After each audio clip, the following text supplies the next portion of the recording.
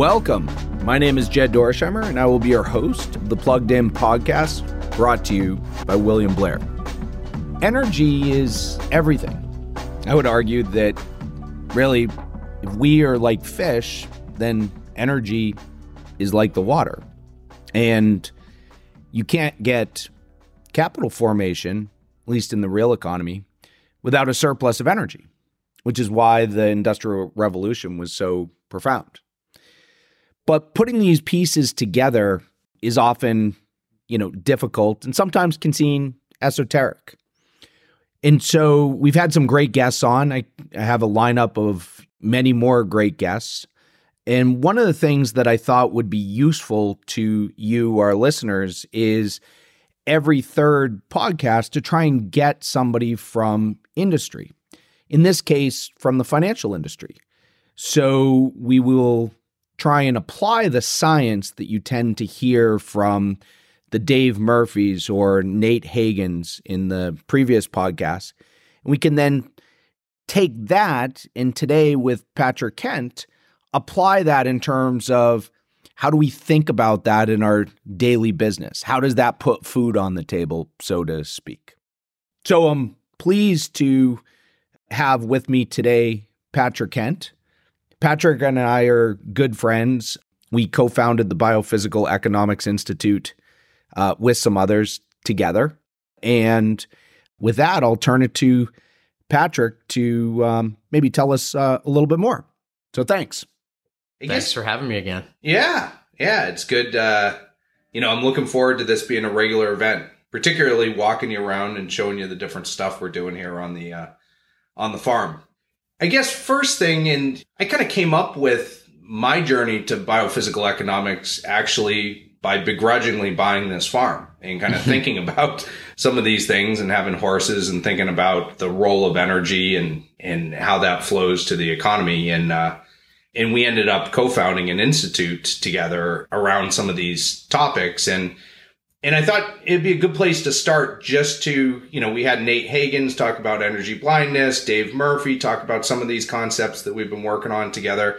I thought it'd be great to have you maybe start talking about your journey to biophysical economics and then what that actually means. I'd like to really spend most of the time getting into what that actually means and how to apply that. And how we think about applying some of that. Yeah, no, that's great. I go back, it starts sort of back when I was studying for the CFA. I was kind of teaching myself a lot of sort of economics or reteaching it because I took an appalling lack of that kind of stuff in my undergrad. And so when I began reading through a lot of economics textbooks, certainly in kind of the neoclassical economics as it's presented to most, finance people, it just seemed to like an appalling lack of sort of thinking around, I'd call it sustainability, but just some of the key foundational things that we accept as true in economics.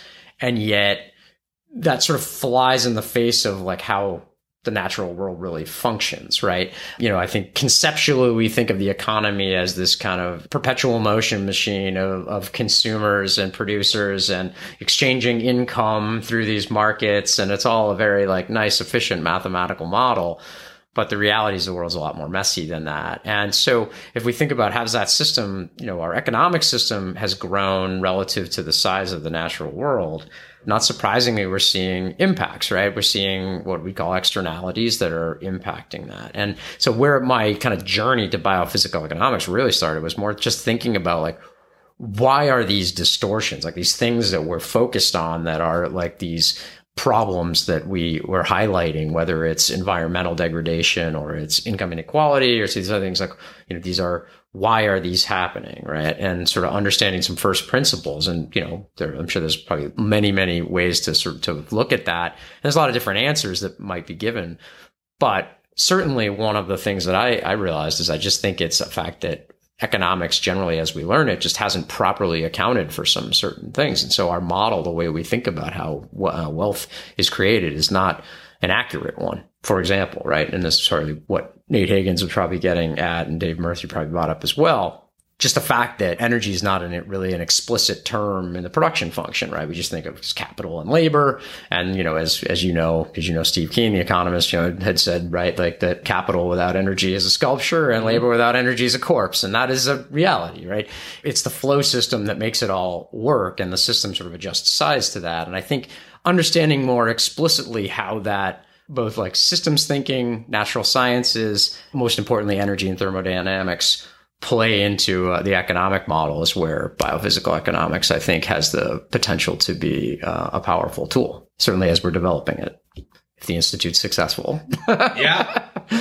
I like how you describe that. For me, I think one of the problems that I observed is that there's just a basic fundamental misunderstanding of basic nomenclature and terms. The buzzword, I've spent 20 years in and out of something that's considered sustainability. Very few people, like what I like to blow their minds is go to a sustainability conference and ask somebody to define what sustainability means. And they'll be like, well, yeah, I feel like I'm in, coming up with 6-minute abs and something about Mary. And so if you kind of look at the Latin root of the word, it actually means to cradle or hold. And if you add in life as a self-replicating organism that can experience consciousness, then all of a sudden that starts to take hold or form. Yeah. And we get familiar, certainly in finance, we tend to get familiar with a lot of buzzwords.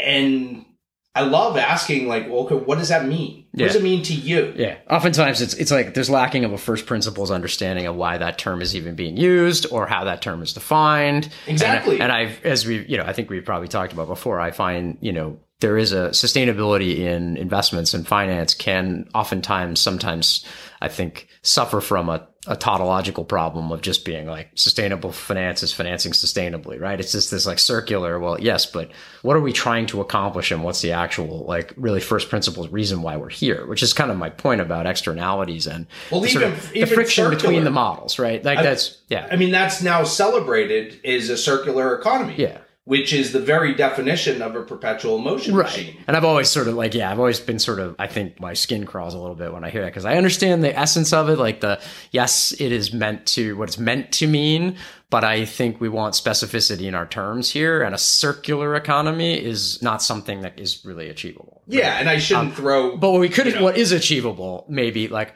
a hyper efficient economy might be one that we could talk about being a possibility, but that's not circular. It's just sort of minimizing waste heat or resource waste. Yeah. I actually find that we have more in common with classical economic theory. As a student of history, if you go back and you actually look at the classics and even going back to the French physiocrats, right? Biophysical economics was what was in practice because we had a simple economy. And just for our audience, if I like to describe, if you go on a trip to Bali and you kind of get one of those little huts over the water and you decide you're going to carve your own boat and catch the fish, then you can live off of something that is just above your sustenance. The problem we have today is we have this, as complexity has arisen, to have fire and police and paved roads and lights that can come on at any time, it requires a level of inefficiency or redundancy that leads to something that's not super sustainable. It's an incredibly complex system we have, right? Is a function of largely of how much energy we have to flow through the system, right? Mm-hmm. And we've had an enormous surplus of energy that's been available, flowing through the system for well over a century and has allowed us to reach this level of complexity. That is really, I think, the key to understanding biophysical economics. What is it? Why is it maybe useful? It's really just, I think of it as just changing the framework through which we're evaluating the economy, society, but obviously when it comes down to it, if we bring it all the way down to the earth here, to portfolios and investments, right? How are we going to think about using this as to enhance the framework for looking at? I mean, when I think of in finance and certainly in investment management, right, there's always this kind of desire to learn, as much as possible about the state of the world right now, slightly faster than someone else, right? Mm-hmm. We might call that having an edge on an investment, right? That you have like this idea of like, oh, I've figured out what's going on and arbitraging something. But I think there's a huge amount of misunderstandings and distortions that are actually happening in the market, which creates enormous opportunity if you just shift the lens through which you're looking at it all, right? So like applying kind of biophysical economics, it starts to be, I think, a way of thinking about that. So what does that even mean? Let's bring it again down to like some practical ways you might bring this framework into investment analysis. I think of at least three immediate ways that you could do that. One is at the macro level. We've talked about this, like thinking in terms of the cost of energy. And you've talked about this, I think, in some of your printed material as well. The amount of work in a barrel of oil, an MCF of gas, a kilowatt hour, like of electricity, like that doesn't change, right? That is what it is. And then through whatever conversion efficiency you get, a certain amount of work. So the real economy, right, is a function really of just how much available energy there is. Then there's the monetized economy, which is GDP, which is sort of like you stretch that blanket over the bed and almost get most of it. But that's what the real economy. And that's ultimately a cash flow metric. So what we really care about is like, what are these activities are being monetized? And in that sense, we care about money supply. We care about credit creation. We care about Federal Reserve policy. We care about whether liquidity is increasing or decreasing. But what's interesting is one of the places I think about is just including energy in that term entirely. Like if like just thinking about it as energy prices rise, I mean, just today we were just talking about the fact that Brent's back here at $87, $88 a barrel. That's kind of climbing. I look at that and it's like, that's tightening liquidity because now to buy a barrel of oil is going to now cost more than it did, which means to get that same amount of work that you were getting from that barrel now costs more. So the real economy has cost more cash flow to that primary source of work in the real economy. So that's one place. Like, so to keep that in terms, like keeping in mind as we think about tightening and loosening policy, that we're also thinking about what's happening with energy prices at the margin, because those are now also acting that way. So let's pause there for 1 second. Yeah. Let me just try this on. So what I heard from you is in the macro, the real economy is a function of energy production. Right. And that... Or available energy. Available energy. Say, yeah. And the total amount is always going to be one, but the usable amount is going to differ based on the entropy, the waste heat that can't be recovered, right? That creates our real economy. Now, we fractionalize that in the form of a nominal economy, I think is the bedspread that you're trying to fit over as much as you can. And the role of a central bank should be to adjust the productivity of what that fractionalization of the real economy. Right. So I totally agree with how you're looking at that. I think where some people have gotten lost is we've forgotten about real and we focus all of it on nominal, right? Assuming that the central banks are God in terms of being able to, but not realizing that their role is the intermediary. And if you don't actually have the energy production or where that energy policy, how that's being developed, right, then the whole thing starts to unravel or fall apart. Yeah.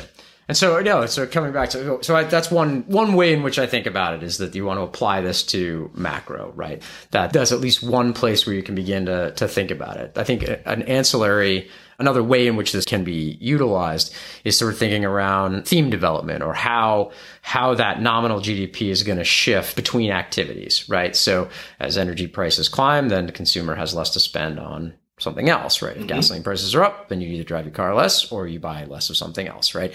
And so we can see that at a secular, like sort of macro level, we can see themes then develop, right? If we're like, and as we were talking about before the podcast, if I think of, I look at a theme that's developing in the market as like the energy transition, climate adaptation, reshoring, all these things that we want to do.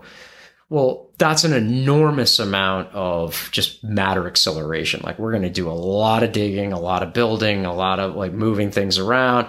One, that's very energy intensive. Two, it's an enormous amount of just engineering and construction work. The sheer amount of infrastructure we're talking about is just like the golden age then of engineering and construction, right? I mean, just supply demand of people who know how to build that kind of stuff, right? Yeah. Like that's sort of an emergent area. It's just, again, applying the framework to look at events to sort of see the unintended consequences coming and some which create investment cases. potentially, right?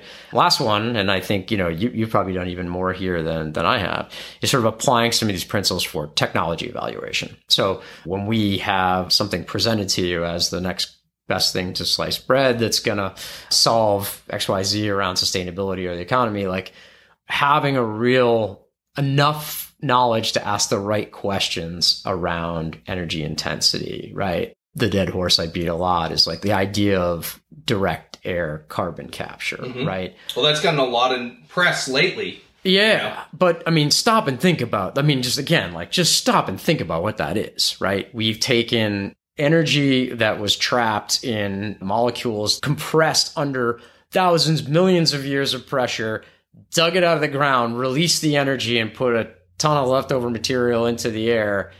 And now somehow you're going to capture that and pull it back down and force it underground or force it into something else with less energy than you got out of it in the first place. Like that doesn't really seem to pass basic thermodynamics questions right from the start. It's sort of like a lot of these solutions, it's a little bit of a bait and switch. It effectively depends on having an incredibly cheap source of energy. I'm like, well, yes, if we have an incredibly cheap source of energy that's carbon free, we could do anything. I mean, of course, sure. I mean, like, then that doesn't matter. If that's not your limit, that's not your budget, then sure, you could try almost anything. But as soon as you start thinking about it, it's like, well, we have an energy budget. There's only so much you can do. Is that the best use of the energy, or is there some other thing you might want to use it for?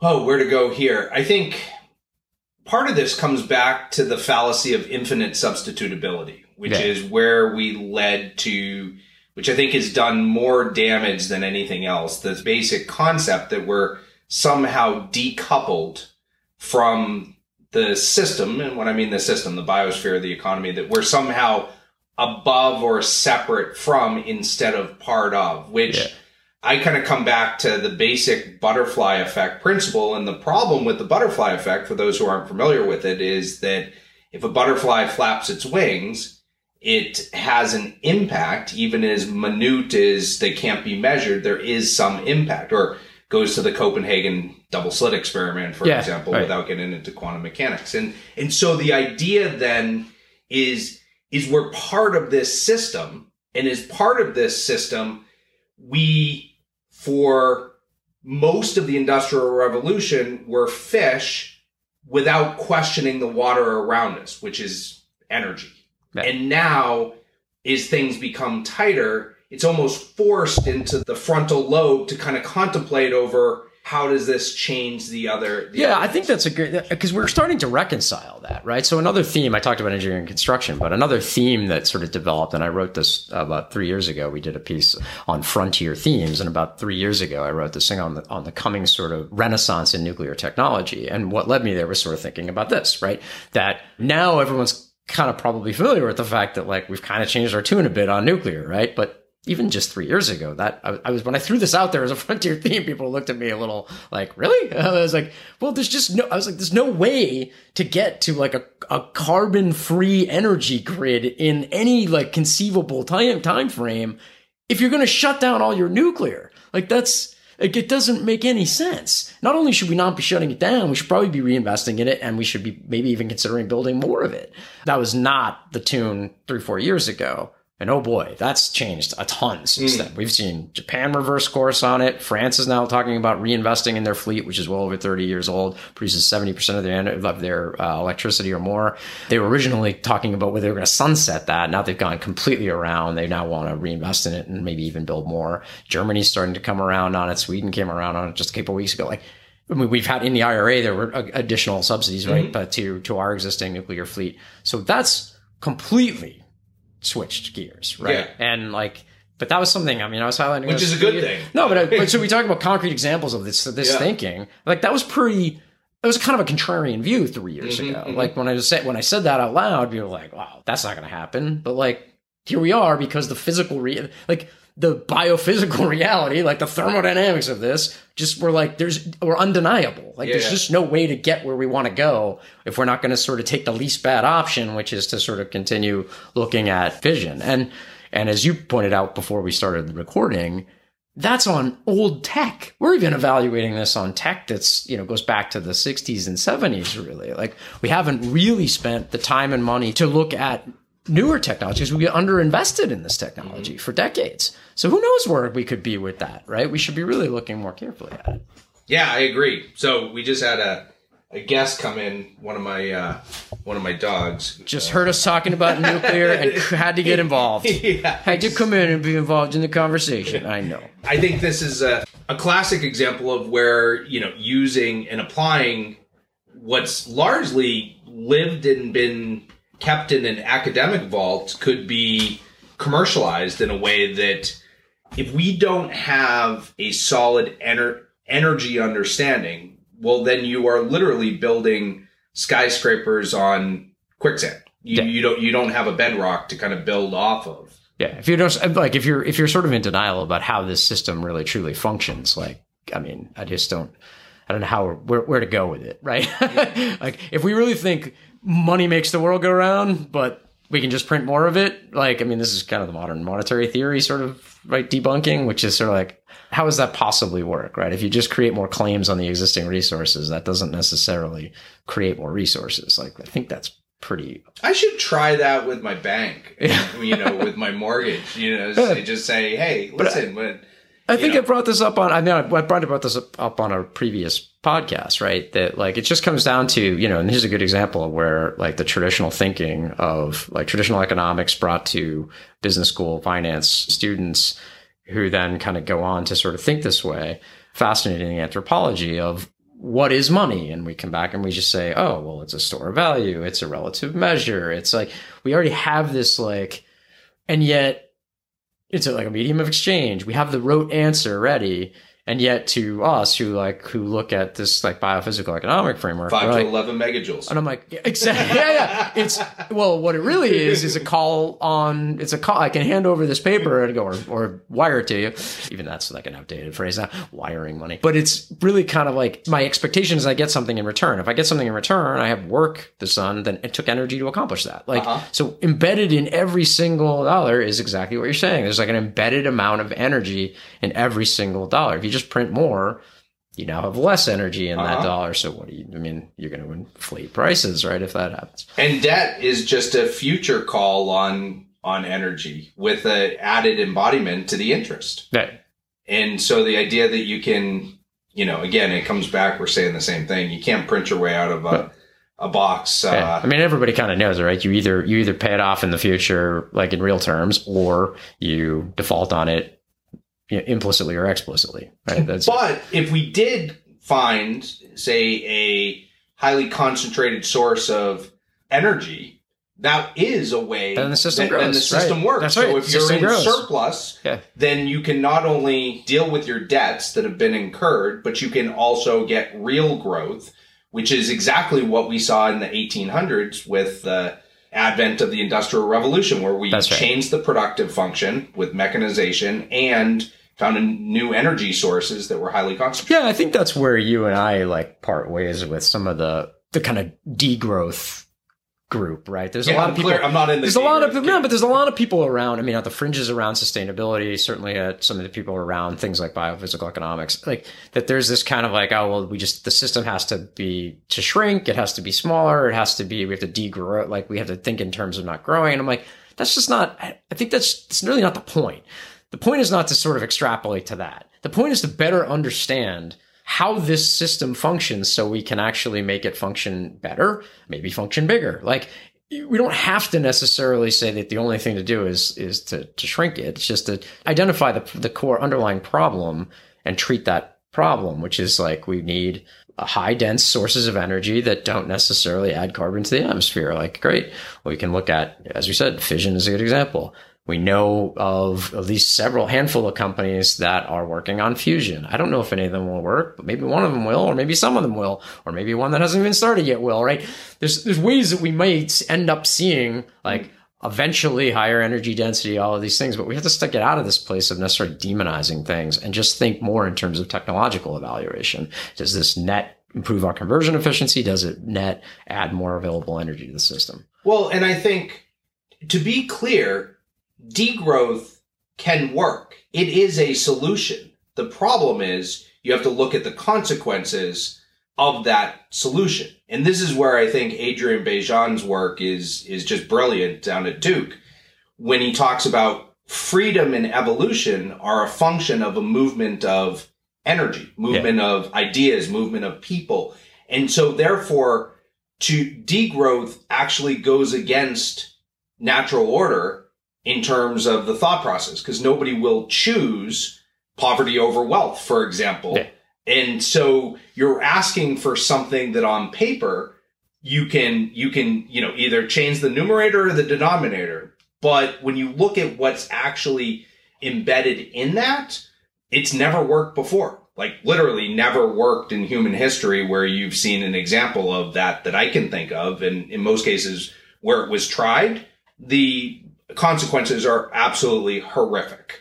He's a fascinating guy to talk to. And some of the stuff he points out, I think it's like a lot of brilliant people. It's like, it's almost obvious once he shows it to you. And then you're like, well, that doesn't seem that complicated. It's like, yeah, but you didn't think of it.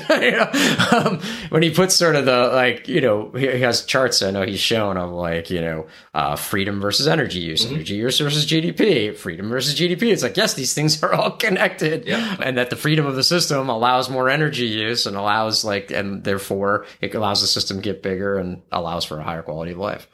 Yeah. Jevons paradox, where I think most use that as an argument or a stalking horse of why energy efficiency can't work. But what they miss is the social utility is actually increased as a function of the increase of efficiency. If our miles per gallon, I know that's an old terminology, but if we look at miles per gallon going from 5 miles per gallon to 50 miles per gallon, my driving usage will change, where I will use the vehicle more and bring arguably more utility into my life by having that mobility. This is what I actually think is fascinating. And this again, biophysical economics allows us to actually give real scientific, thermodynamic reasons for many observations that exist in traditional economics.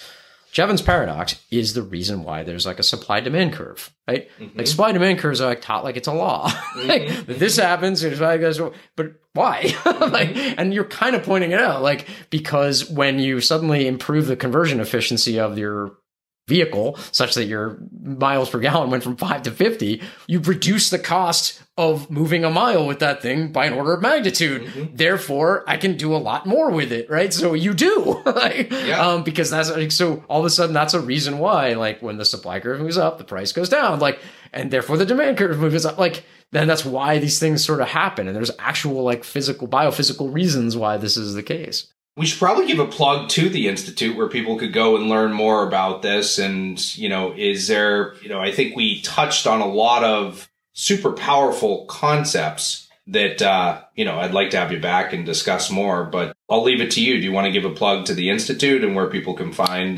more information around these? Yeah, so certainly you can check out the Institute's website, bpinstitute.org. Yep. Feel free to donate if you like. If you like what you're reading and you want to hear more of it and you want to help fund some more research in the area.